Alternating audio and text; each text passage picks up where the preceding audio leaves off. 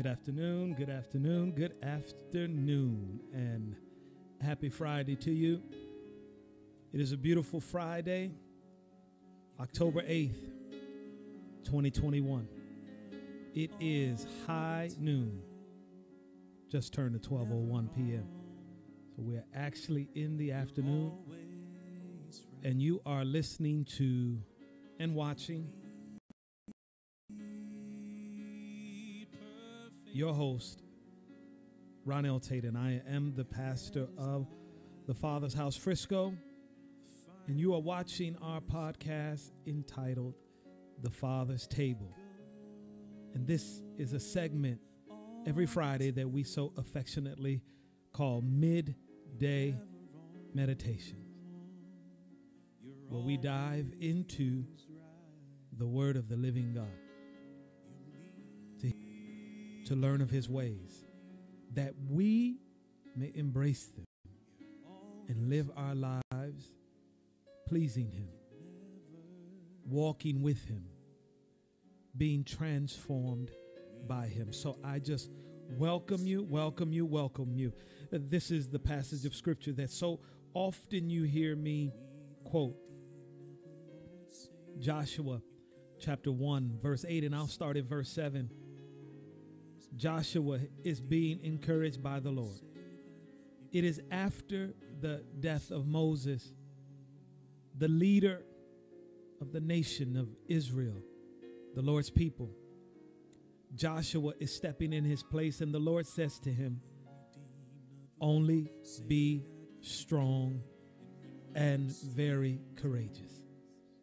He is leading them to a place, the Lord says, a land of promise after they come to him.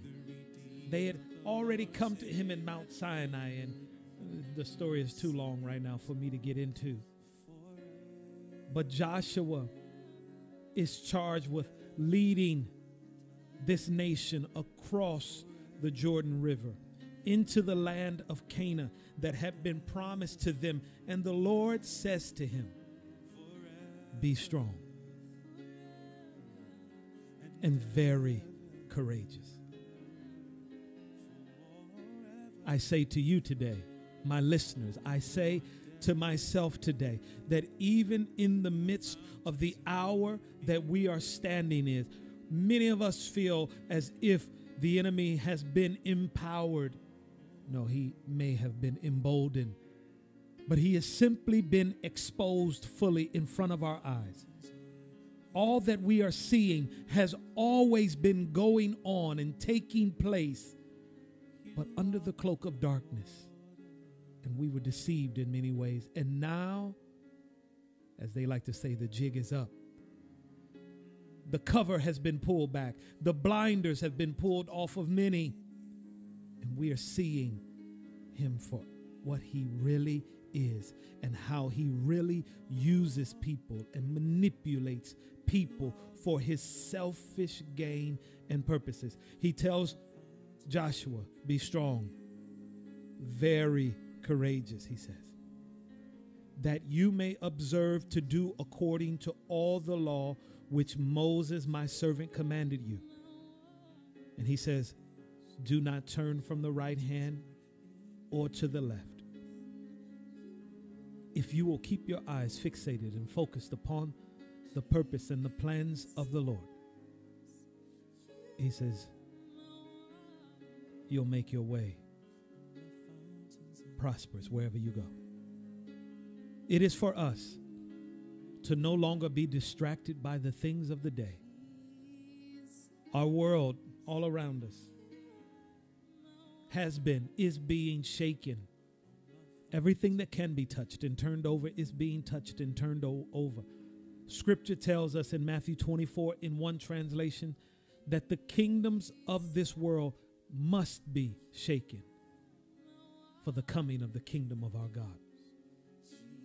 Every distraction, every lesser lover, things that we love that cause us to have affection for them above having affection for the Lord our God, it must be shaken out of our life.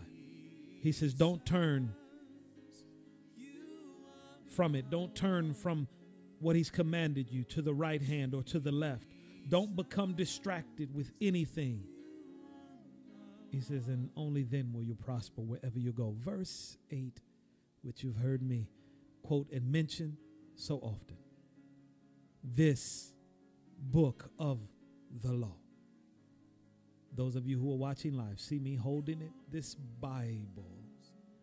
For those of you who are listening on podcasts, I just lifted my Bible up. I pray that you have yours with you. I know that today in our society we use phones and tablets and everything else for our Bibles, but to me there is nothing like the book to hear those pages.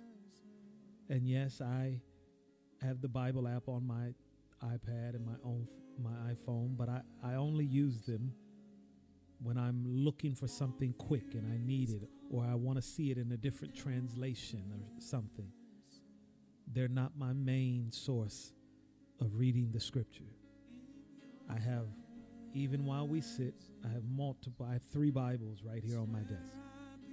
But anyway, verse 8, this book of the law, the Bible that you have, shall not depart from your mouth. It should be close to your lips. We can speak about sports all day long. We can talk about politics and the events of the world. But he does not tell Joshua that those things should not depart from his mouth. He says this book of the law, the Bible, should ever be on your lips. You should always be speaking it to yourself, to those around you. This book of the law shall not depart from your mouth, but you shall meditate in it day and night, midday meditation, that you may observe to do according to all that is written in it. It should always be in your mouth, always upon your lips, always speaking, that you might hear it. You should be meditating upon it, he tells Joshua, day and night. He is telling us the exact same things. We are well versed in what the news is telling us. We are well versed in sports and what the sportscasters, and we are well versed in the events and the things of the day. We can rehash stats and statistics and details. We can talk about those daily. But when it comes to the thing that will prosper us and bring us to a life of true success from heaven's perspective, sadly, too many of us as believers are illiterate, biblically illiterate. We don't know. And the way we live our lives within the culture says so. Our lives, literally, in many, many, many regards, probably most, should be counter to the culture that is around us. The way that we live, the way that we go about doing things. It should be counter, opposite of that, because our home is in heaven. We are citizens of heaven for those of us who are believers. And therefore, our lives, our mature lives in Christ, ought to look vastly different than the lives of the sons of the enemy, sons and daughters of the enemy. Matthew 13 calls them the tares. Sons and daughters of God are called the wheat. And they start out looking the same. But there comes a day when maturity happens. Yes, the sons of the devil, the daughters of the devil who are living for them, they mature in their evil. The same way you and I ought to mature in goodness, in purity, in holiness, in love, in hope, in righteousness. There ought to be a maturing of our life. But in the maturing of the sons of God, sons and daughters of God, versus the maturing of the sons and daughters of the evil one, there is a vast difference. So our lives ought to look different than what the culture is saying around us they should look. And he says, when you meditate in this, when you meditate in the Bible, in the word of the Lord, the law of God, he says you'll prosper and you'll make your way successful. That's what we do today. That's what we are after, is the maturing of our lives. We are after making our way successful before him. That is what we're after. That is the reason for midday meditation. So I pray that you will join us for the duration, another 35, 40 minutes. I pray you're with us as we dive into the scriptures. We're encouraged by his voice and his word to not just feel good, to not simply to be inspired, but to be challenged to live. To live what? To live his life. It's available to us. I don't know about you, but the events of the last 19, the last 20 months, whatever it has been, even now, as a believer, first, as a pastor, second, I am angered by the state of our nation. There are things that I can no longer do, no longer tolerate, and I should not. There are things that bother me right now to no end, and I'm not here to create a soapbox for that. But for all of us as believers, we should be bothered by the exposing of the enemy and his workers in front of us. This hasn't just started. This has been going on for years, decades. Under the cloak of deception, under the cloak of darkness. And the cloak has been pulled back by the Father that we might see the true condition and state of the enemy, but also of our own hearts. I pray that we are repulsed by any area of our heart that does not line up with the purity of his heart. And the reason I say all of this is that we should be repulsed to such a degree that we ready ourselves to stand for war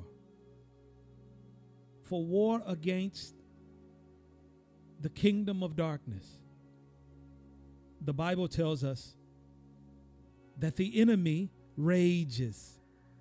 Last week, I talked about Psalms 2, where it says the nations rage. The Bible also tells us that the enemy rages, and he rages and wages war against the saints. I told you last week that Psalms 2 says that the nations rage and the kings plot. They meditate. That's that word, plot. They plot vain things. Why? They want to cast off what they call as the restraints of the Lord. The Bible says in Revelation that the enemy rages. He wages war against the saints, and here is why. He knows his time is short and the end draws near for him. You and I and believers, If you are a believer in Jesus Christ today, this is the hour and you are alive. You were born for this moment. You were born for this hour in history. You are the dream of God for this moment. You are the one that He has assigned to a function of establishing truth and pushing back and eradicating the unfruitful works of darkness in this age and in this hour. And for decades, the enemy has attempted to lull us to sleep in comfort, that we would not wage war against His kingdom in our homes, in our society, in media, in entertainment, in education, in all of these spheres of society. But that is exactly what we have been called to do. The Bible says of Jesus that He came to destroy the works of the enemy. And if we are to be like our Master, then we will push back. We will stand. And that does not simply mean being on social media and throwing up posts and doing things and you are making a stand, but it means walking in no fear. It means coming to a place where I will live in holiness, in truth, in righteousness, in justice, and I will push against anything that wars against the love of the Father in my hour. It is written in Luke chapter 3, verse 4, when about John the Baptist. This was his assignment before Jesus came. If you are aware, He is returning. And there is a mandate for us to do similarly to what John the Baptist did the first time he came.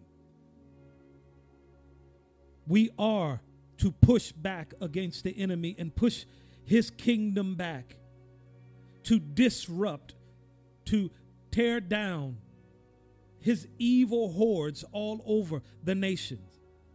And I tell you that he is using and manipulating Christians all over for his selfish gain.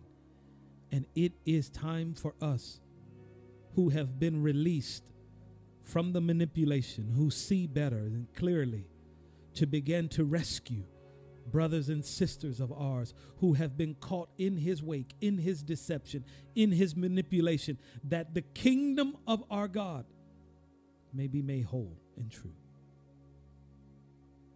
John the Baptist, it is written. I'll start in verse 3. And he went, Luke chapter 3, verse 3. And he went into all the region around the Jordan, preaching a baptism of repentance for the remission of sins, as it is written in the book of the words of Isaiah the prophet, saying, listen to what was said of John the Baptist.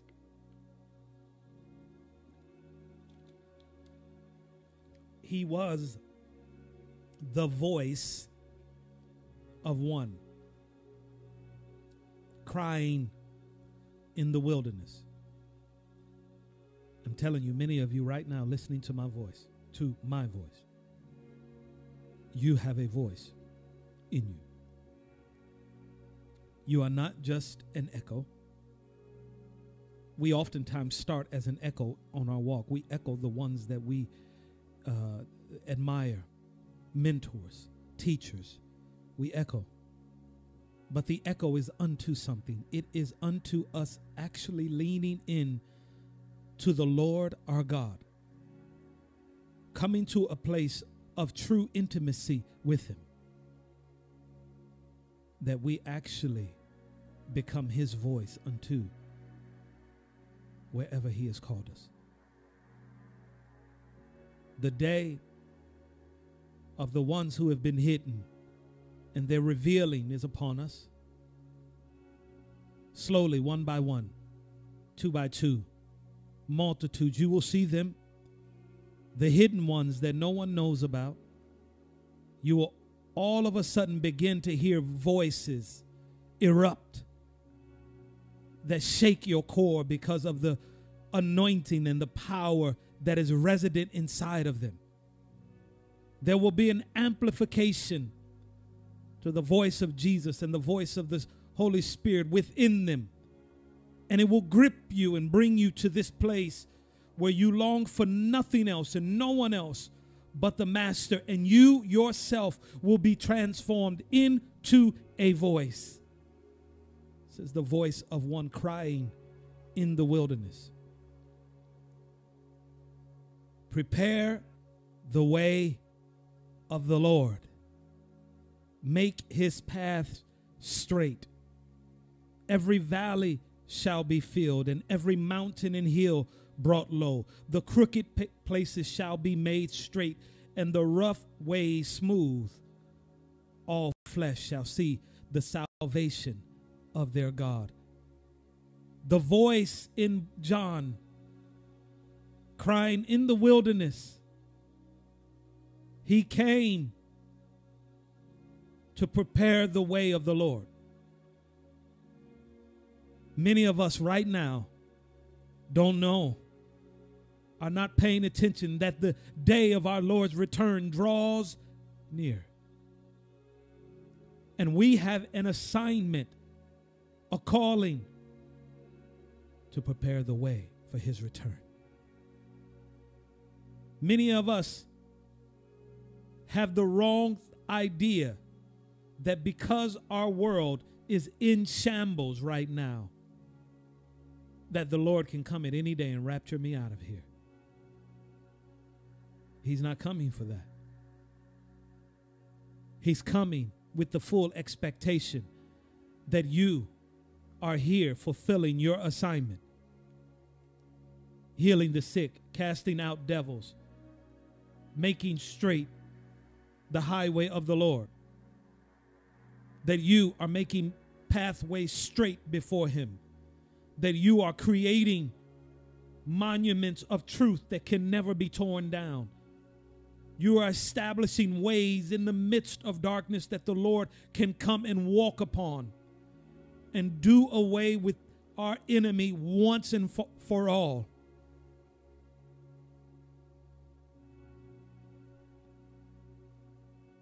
Fear can be no more.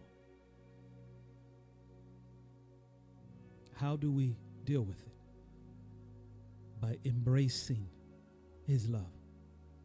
John the apostle writes in his epistle, perfect love that is complete or matured love. Let love have its fullness inside of you.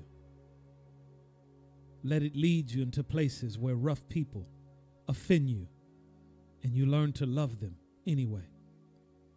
Let his love lead you to places around people who are unlovable at best. And you must love them with the love that the Father has placed inside of you. Perfect love. In our day and in our hour, it is sorely needed.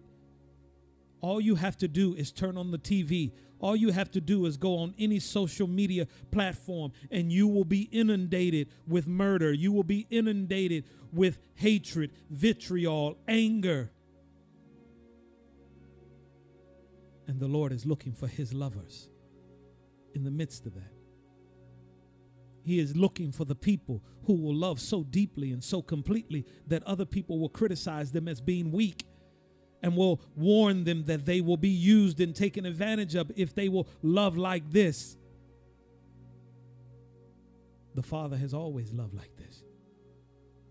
And he has had people as far back as humans have been around turn their backs on him. And he has continued to love perfectly and completely. And it is that love received of by us, if we would receive the Father's love taken unto us, that we would love so deeply and completely that we would put ourselves out on the line, our hearts, that people might know him, that people might see him. Someone says, well, that's weakness. Oh, he tells Paul in 2 Corinthians. When Paul asked him about the thorn in his flesh, it was a messenger of Satan. Satan had sent a messenger to Paul to buffet him, to irritate him, to bother him. Paul tells you why. He says, because of the abundance of revelation that I receive from the Lord. This messenger came to try to get him not to live in the revelation, to get him not to teach it, to irritate him everywhere that he went.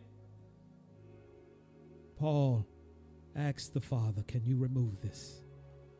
He asked the Lord, he says, I sought the Lord 3 times over this thorn in the flesh, over this messenger of Satan sent to my life that followed me everywhere that I went. And the Lord said this to him, my grace is sufficient for you. And he goes on and he says, my strength is made perfect in your weakness.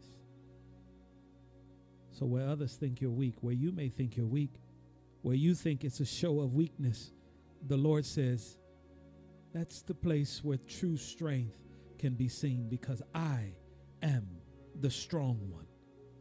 And I will come in the places that you are weak, and I will be your strength. Paul says, therefore, I have learned to glory. I have learned to embrace, to love my weaknesses, because I know that in those places, the Lord is mighty in my life. It's our hour, church.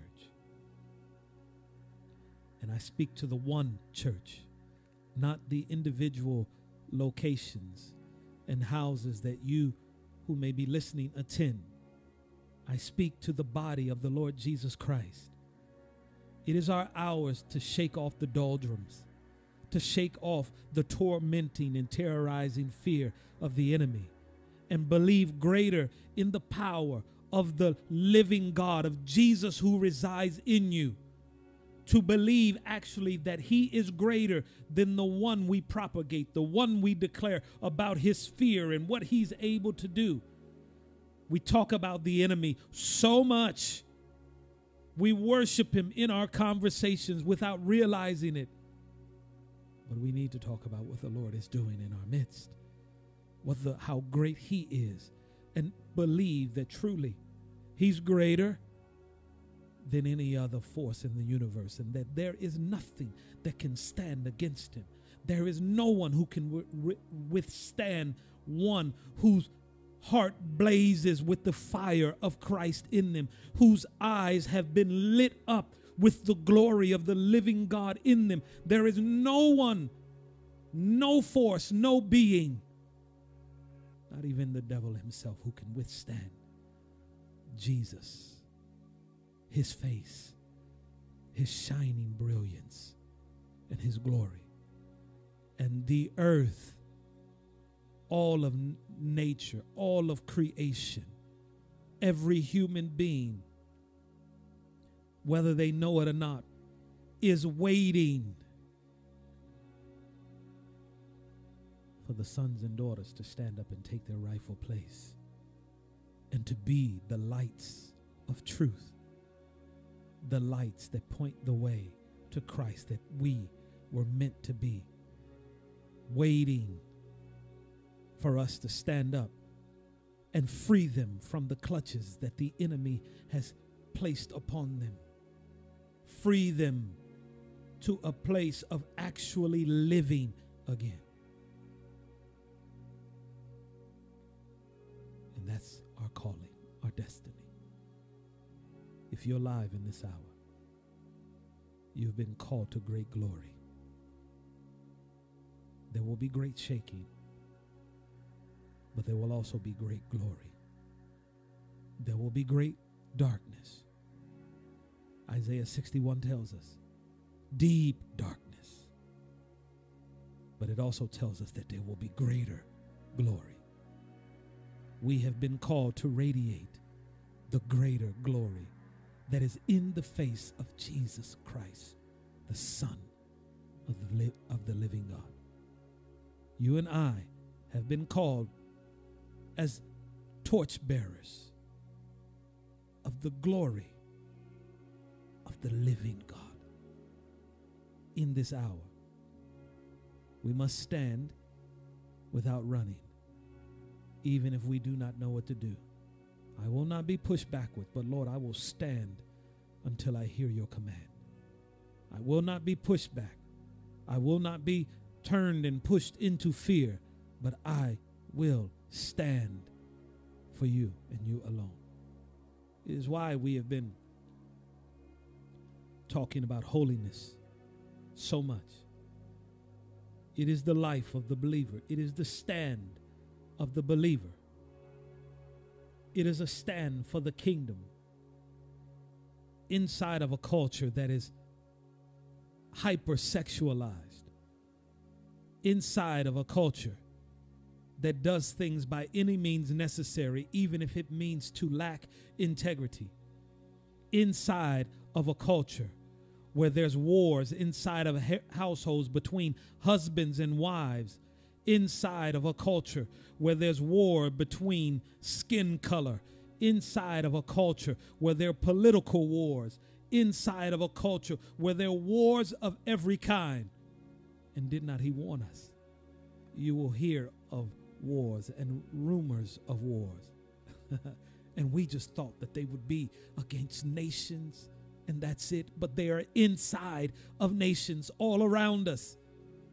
The enemy does not care. He has one assignment. Jesus told us to steal, to kill, and destroy. And he will turn and rip nations apart. He will turn people against one another. We didn't know that it would be wars against masked or unmasked, against vaccinated or unvaccinated. We didn't know that there will be censorship battles, that I just making that statement right there, mentioning the word vaccine or vaccinated, that right here on Facebook or YouTube, they would want to censor me for making that statement. But I don't care. The word of the Lord is true no matter what. There must be, in the midst of all of these wars,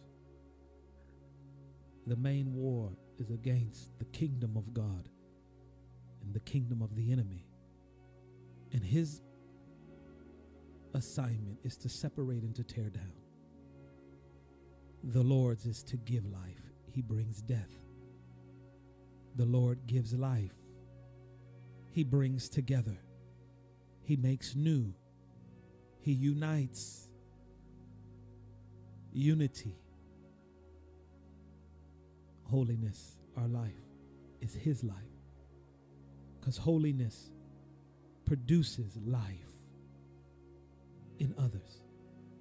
Holiness produces life in me.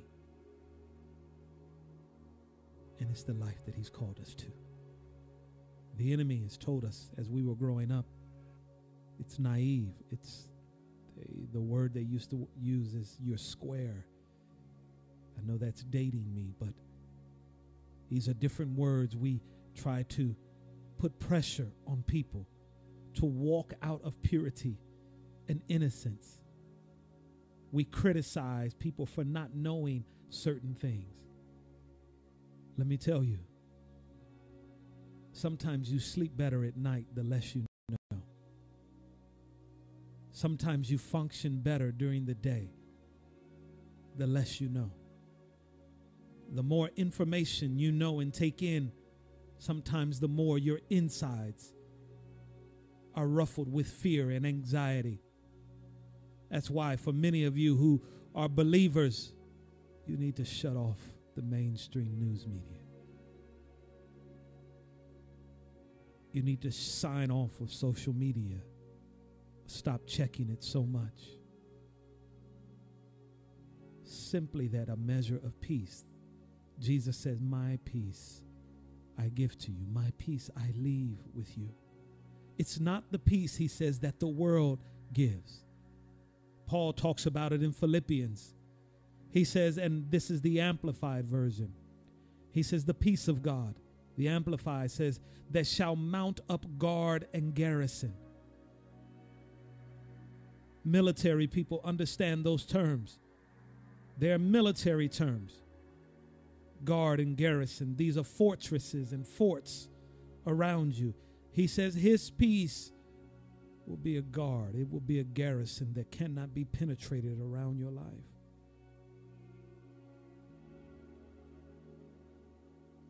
It's the life of the believer. Holiness is a part of that. How holy are you living in your own house? What are your thoughts toward your spouse? What are your thoughts toward your children? Children, what are your thoughts toward your parents? How holy are you in your own home? Amongst your friends. Psalm 15, we have been talking about it, and I only have a few minutes. And I pray that you have already received something out of what has been declared. Psalm 15. There are 11 characteristics we have been talking about for those of you who this is your first time. We have been talking about the 11 characteristics of the individual who is able to walk with, to stand in the presence of the Lord, not just sometimes, not just every once in a while, but always. It's important to differentiate because I believe that many Christians, many of us as believers, and for those of you who are listening and you say you may not be a believer necessarily in Jesus Christ, you may believe in him, but you haven't given your life to him and living for him and crossed over into this place that you live your life believing in the Son of God, in his ways and in his word. But you have been around society long enough that you believe he existed. Today can be your day to make him the Lord of your life. You say, how do I do that? You simply need to confess your sins according to Romans. Confess that you are a sinner. Your sins, my sins.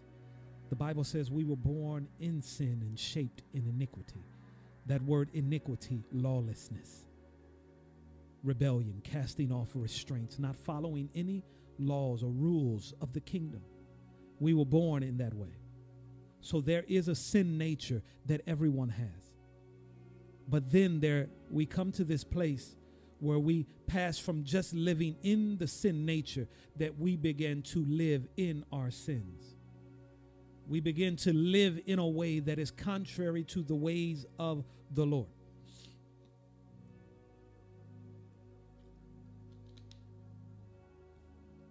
For those of you who are wondering what this red stuff I'm drinking, it is my vitamin C's. We're living contrary to his ways. Romans 10:9 and 10 says, if you will confess with your mouth, confess that you've sinned against the Lord. Lord, I have sinned against you. Please forgive me. And if you will confess that you believe that Jesus came, he lived a perfect sinless life. He died in your place. He took your place upon the cross, died for your sins, my sins, went into hell for 3 days, took your place and paid the penalty for you. If you will confess that and believe in your heart that he did these things and that he rose from the dead and he is now seated with the Father in heavenly places. And he did this for you that you might become what the people at Antioch said of the disciples, Christians, or those who act, live, look like Christ, Christ ones, Christians. He says you can pass over into this life, but it doesn't stop there. You must begin to live this way. You must be discipled in the ways of the Lord. You must begin to walk with him. Yes, you need to be in a church, but you also need someone, a mentor in your life, someone who will walk alongside of you, who will give the word of God to you, who will disciple you, make you like one of the followers of Jesus, and reveal to you the ways of Christ in life, in action, in deed, and in truth. It can be your way. But for those of us who are believers, I say not momentarily, I did not forget where I was. Because I believe that many of us have at some point in time experienced some measure of the presence of God. Whether in a service, whether in prayer somewhere, in worship somewhere. You got goosebumps when someone prayed for you or in his presence, whatever. But this passage of scripture, and Jesus has spoken to this, the Bible speaks of it always. It was the heart of the Lord all the way back in Genesis that man would always walk with him. That we can always walk with him. We can always stand in his presence. That we would never grieve or quench the Spirit of God, but we could always be with him. 11 characteristics. Integrity was the first one. One who walks uprightly. The second one, Psalm 15, verse 1, is he who works righteousness, who lives from the place of righteousness. The third one we talked about was one who speaks the truth, is verse 2. He speaks the truth in his heart. He doesn't lie to himself. That's big. We have people all over the place. Not only are they lying outwardly to others, but they lie to themselves. We don't tell ourselves the truth. Have you ever seen anyone or have you been this person that makes excuses for yourself? You're lying to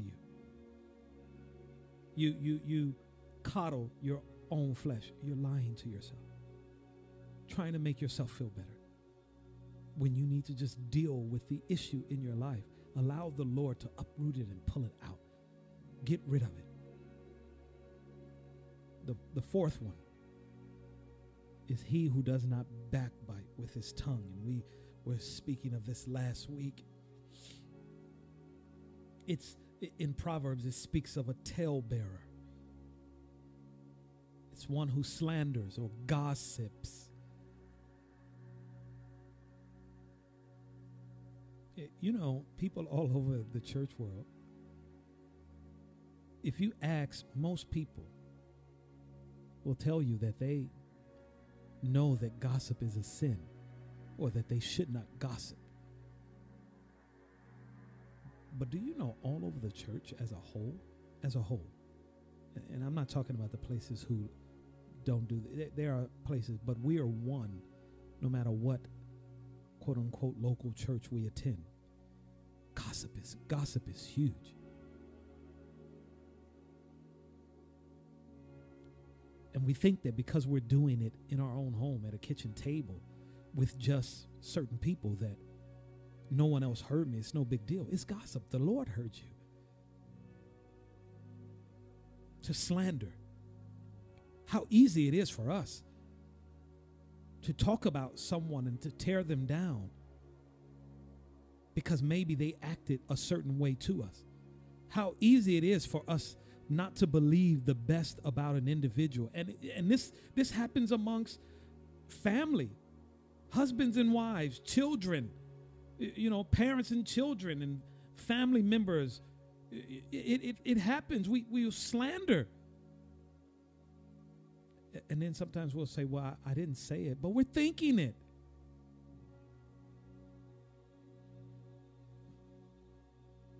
To backbite means to say mean or spiteful things. This is a Webster's Dictionary verse. To say mean or spiteful things about a person, such as someone who is not present.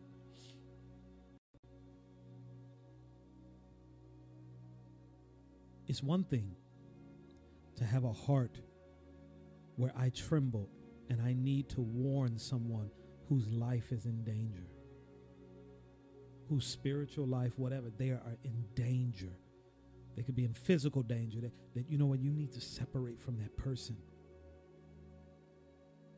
it's a whole nother thing when I begin to talk about people who just rub me the wrong way. And sometimes even when we're doing this, we're using the guys, I just want to warn you. No, you just want to gossip. Because there's a talebearer. Talebearer in Proverbs is one, there's this word, officiously. That word means to tell information, to tell tales about someone when a person didn't ask you.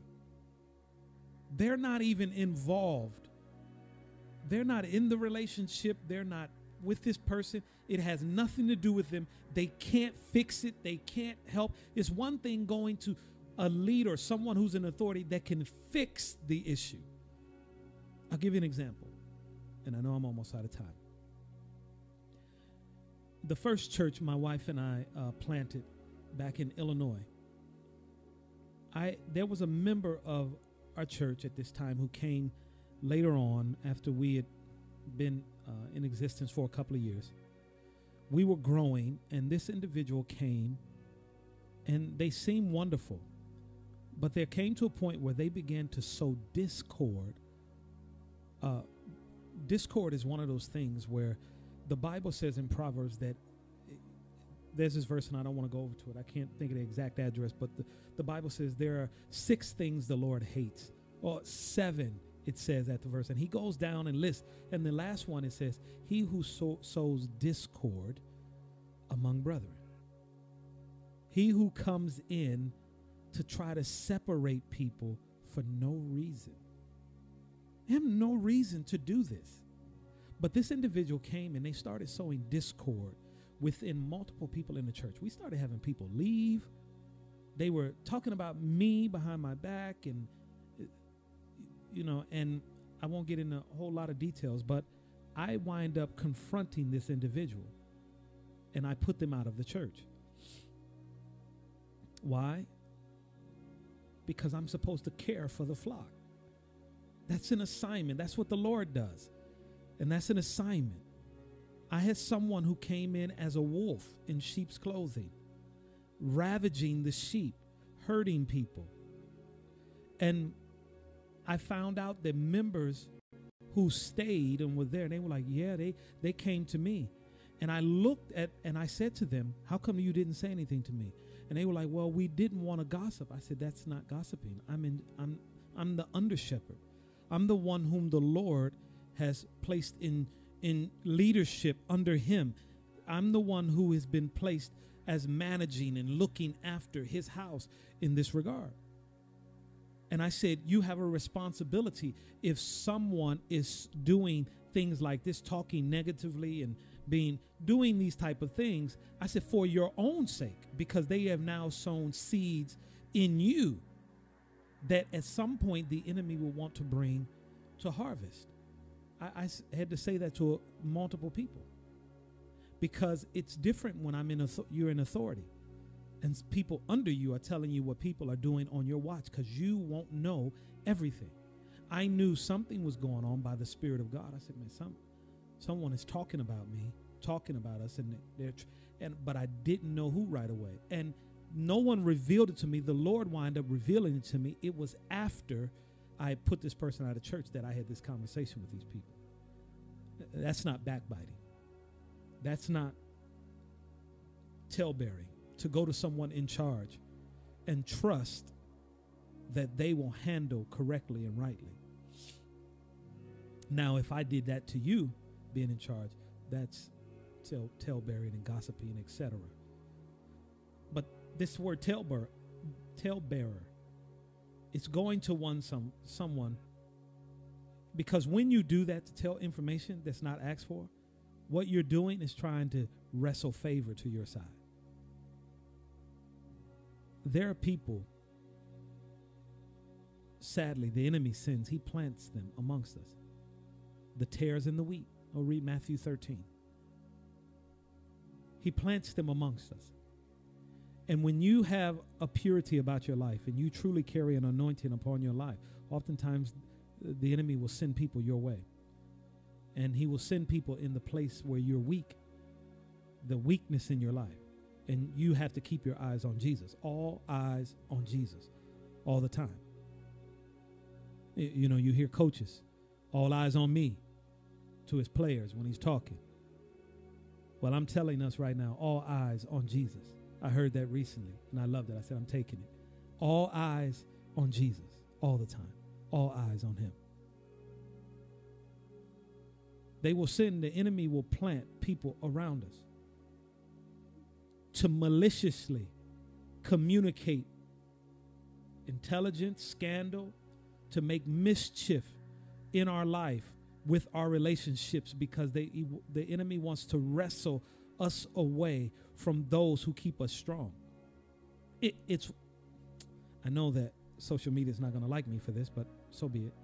I put this up on my own podcast, and it's on our website. So if you want to hear everything and not worry about whether they do anything about it, so be it. It's the reason why, truly, for the mask mandates and the 6 feet apart and the not gathering more than 10, it's the enemy making mischief, trying to separate us. Because if he can separate us, he can cause us to get into fear. He can pick us off one by one. Fear can settle in because we don't have anyone to encourage us, to infuse us with hope. We don't have anyone where we sharpen one another. As iron, the Bible tells us, sharpens one another. So a friend sharpens the countenance of his friend. A talebearer can be planted. I didn't ask for this information, but I'm telling you information about your friends or about this person over here, because I want to wrestle favor away. I want to separate you. I want to get you offended with someone you shouldn't be. Someone who could be a major blessing of the Lord in your life, but I offend you before the relationship can even get going. Or as the relationship is going, talebearer. The next one, and then we're going to have to end. I'm already at my time. He who does, the one who can, these are people who can always stand in the presence of the Lord, which means we have to be cognizant of these things, that I have a weakness. I have a tendency toward this. Lord, help me. He who does no evil to his neighbor. This word evil, adversity, affliction, calamity, displeasure, naughtiness, mischief, wretchedness, wrong. All the things that, we would think of with evil. Now, here's the question. Who is our neighbor? That's the big question. This word right here in the Hebrew for neighbor is an associate, more or less close, but it's also used as a brother, a fellow, a friend, a husband, a lover. Definition of an associate is a partner, it's a friend, a companion. It means to join or to connect together in any endeavor, to bring together or into relationship in any of a various intangible ways. There's multiple verses I put down for this as well. Psalm 101:5, Proverbs 3:29, so that you can go back on your own time and look at these. Proverbs 11:12, Proverbs 27:10, Mark 12:31. Why? Because the Bible tells us, out of the mouth of 2 or 3 witnesses, let every word be established. The one who can stand in the presence of the Lord is he who does no evil to his neighbor. I don't go about doing anything to hurt basically anyone that I come in contact with. Anyone I cross paths with, I do no evil to. No calamity, adversity, no hurt, no mischief. It means that I do not in any kind of way carry inside of my heart any intention to hurt anyone. That's our calling as a believer. I don't backbite with my tongue, which means I don't have the luxury. Sometimes we think, well, I didn't say anything, but as a believer, I don't even have the luxury to think it, and I must deal with the thought. The Bible tells me to cast down vain imaginations. I don't have the luxury to even think it, because if I think it at some point under great pressure, what is in my heart will come out. I will be squeezed. I don't have the luxury to hold it as a thought. And then the other person who can stand in the presence of the Lord is the one who will never intentionally hurt anyone. We've all hurt someone, but we can never intentionally try to sabotage.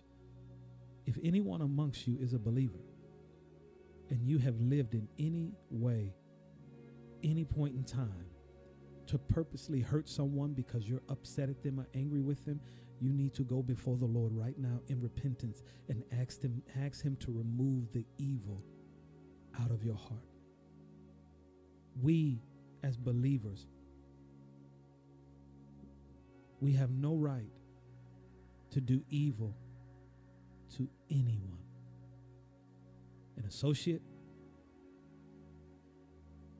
a partner, a friend, a spouse, anyone. Evil should not be in our heart. And that doesn't mean that we're not human and that we're sometimes unknowingly and without purpose we may hurt someone, without thinking, out of ignorance, out of all of these things. But it can never be in our heart to carry it, to do it purposefully to our neighbor, anyone we encounter, the grocery store clerk, the DMV associate behind the counter, your children, your spouse, a friend who has hurt you, a spouse who has divorced you or filed for divorce, we as believers have no luxury or right to carry evil towards someone else in our heart. And when we try to justify it, we are slowly allowing the enemy to deceive us and be used for his sinister purposes. In our day and in our hour today, we need more people, more believers who've taken up the life of Christ and who will shout it wherever they are, who will blow the trumpet of his goodness and his life right where they are, that his kingdom may be seen, may be experienced. We must learn to love without forsaking the truth. We must learn to embrace the truth without hating. I have no problem with telling someone and have done so. And this individual that I'm thinking of right now, who was living a homosexual life, I told them that before the Lord, this life was an abomination, and yet the Lord loves them with everything, and I love them with everything. This person was in their choir at this church they were attending, and I told them that the life was wrong, and yet the Lord loves them. And yet the Lord wants them with all of his heart, but that lifestyle needs to be forsaken. We must be able to love deeply, love the Lord first, love people without embracing the ways of the culture around us.